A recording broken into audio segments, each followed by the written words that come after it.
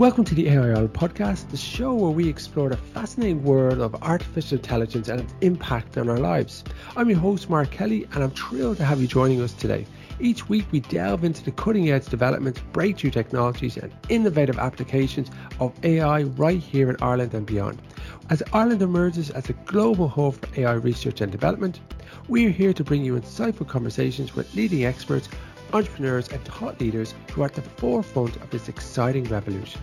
So get ready to expand your knowledge and be inspired by the incredible possibilities that lie ahead. But before we dive in, make sure to hit that subscribe button so you never miss an episode. And if you enjoy what you hear, we'd love it if you could leave us a review and share the podcast with your friends and colleagues. Together, let's spread the AI revolution.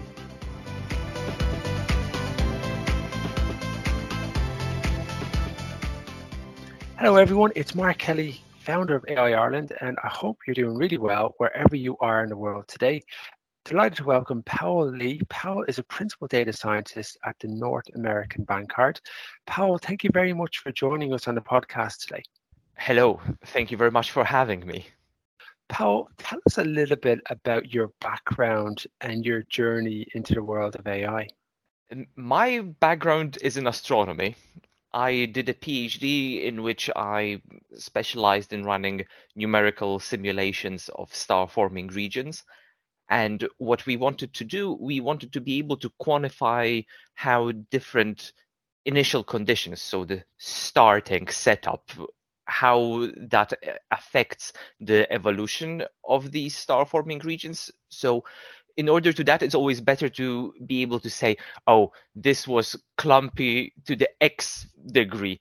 And we can't always say that. It's a bit hand-wavy. And for the sake of the scientific method, we try to come up with metrics of quantifying this structure and using perhaps clustering and some elements of graph theory to quantify these initial conditions and then see how the presence of that clumpiness, the clustering, affects the evolution, the dynamical evolution of these systems.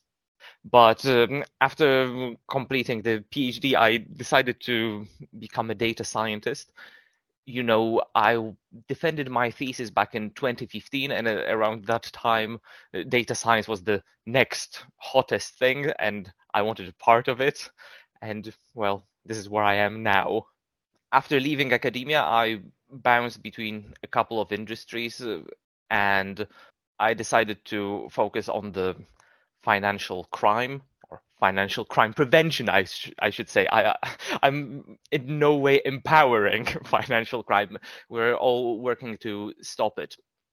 And when you looked at your experience coming into it, do you think your PhD background helped you in the world of preventing financial crime and in terms of the different types of creative problems that you come across? Because I'm guessing in the world of financial crime and fraudulent trading, it's becoming, and I'm sure we'll talk about this later, it's becoming so high tech and so many different angles that it's just hard to keep track.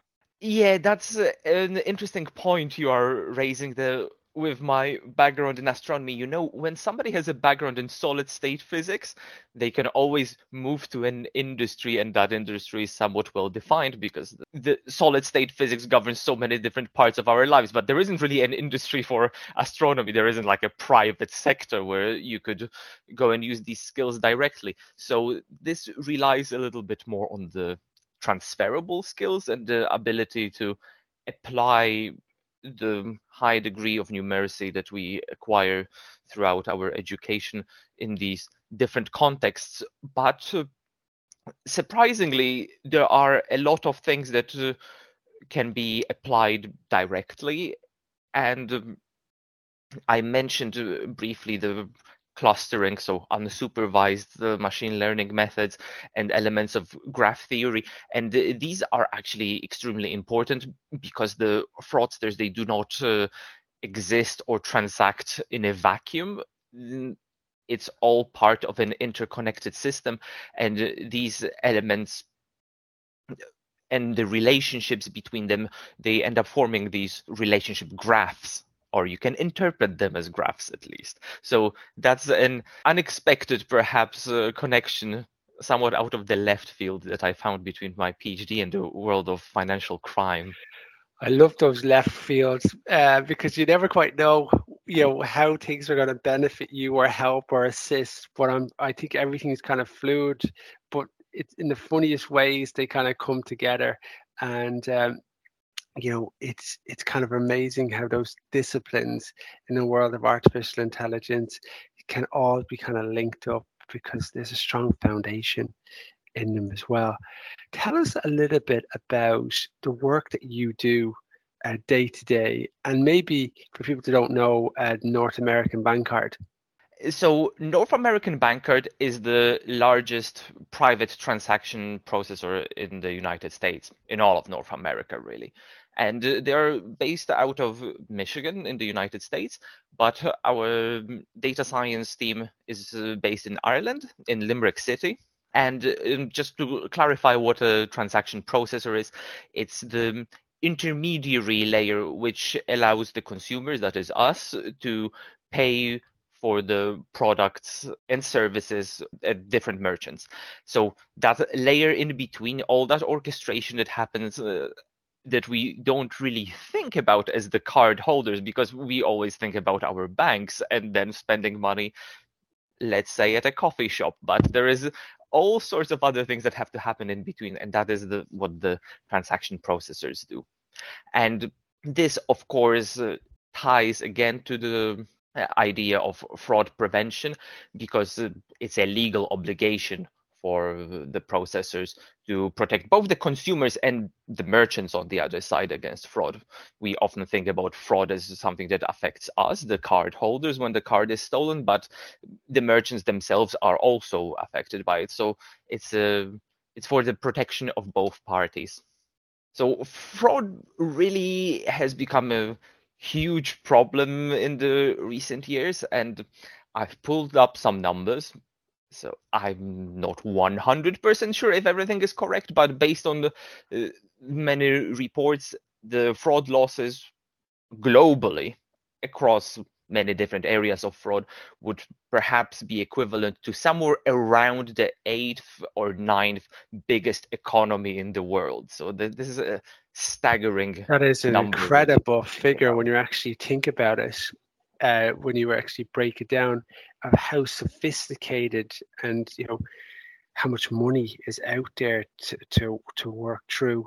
Tell me about what you and the team do to help to prevent this. So maybe I'll start you off with something that would be quite familiar to everyone listening, and that is the consumer fraud monitoring side of thing. This is the live transaction scoring that happens whenever you go to a merchant and you tap your card, and you don't really see all the stuff that's going behind the scenes, but you hope that if somebody was to use a credit card that was stolen from you, that would be stopped. So together with our team, we've worked on one of these things in the past, one of these applications, and it's really staggering how much of an impact you can have if you move from a slightly more primitive, perhaps, solution that uses a set of rules to decide whether to alert on a transaction or not, to something that is more fleshed out and powered by machine learning. So we actually experienced a drop of 80% in the number of chargebacks, while at the same time, we managed to reduce the number of transactions blocked by 60%. So this huge volume of false alerts was cut out due to us being able to shift from very rudimentary, bare bones, rules-based system that says, oh, if this transaction is greater than X, then stop it, to something that uses more sophisticated information about the profiles built over time, perhaps geographical features. Has this card been used in locations that are very far away apart, and so on? I'm not going to divulge every single type of feature you can build here, but I think it's a really clear sign of how much we can improve if we start incorporating these machine learning / AI powered models in many areas of the life. And even with those figures you mentioned, 80%, like the impact that would have across everybody, because you have the time that is spent following up on all these different processes, the customer experience and trying to make sure that's improved. And then this is being automated. So it's just allowing people to do a lot better work. Tell us a little bit about how you define the right problem to solve that's very close to the business, rather than kind of working on problems that don't necessarily move the dial, and how you're actually using that data science to act as an enabler, because it's particularly beneficial for the business, but also the data scientists are very engaged because you're working on a problem that really matters for the business. This is something that we constantly have to keep an eye out on. We have to make an active effort to look at the inefficiencies that could be happening within the business and try to identify these areas where we can go like, you know what, if we did it differently, we could end up saving a lot of time. And back to the data science specific setup, I just want to point out that both this project and perhaps a couple others that I would like to mention, they all use machine learning, and this is the hot thing. This is really exciting. Everyone wants to hear about it, but there is actually a lot of effort that has to go into the data preparation and all the hygiene of the data that we need to ensure before we can start thinking about model implementation. And this is perhaps for many institutions out there, this is going to be also a cultural challenge for everyone in the company to take ownership of the data and know what data is available to us, because I've come across problems like that before, where people were really not sure what sort of data they had, or they knew they had some data that say is transaction data, but nobody knew what fields it entailed and so on. And fortunately, as time has passed, I've noticed that companies, the organizations are more and more aware of these requirements, and it's great because in the future it will allow us to expedite the training and deployment of the models, and will allow us to make meaningful decisions and produce insights with a much faster turnaround. Yeah, it's a really good point, because companies now understand that the data preparation, you have to earn the right to apply these models. And if you don't earn the right to apply the models, you're under a lot of scrutiny, because is the data fit for purpose? Have you been working on the optimal problem to solve? Is the team and senior management really bought into it? And for a lot of companies beforehand, AI projects were failing because of inaccessibility data, lack of senior management buy-in, dirty data, working on the wrong problems. So having that as a good guide to work through just makes everybody feel a lot better in terms of the process, and starting with the end in mind. Definitely. And if you allow me to segue into another project here, because this is an interesting thing about having all the data put in place for us to be able to use it.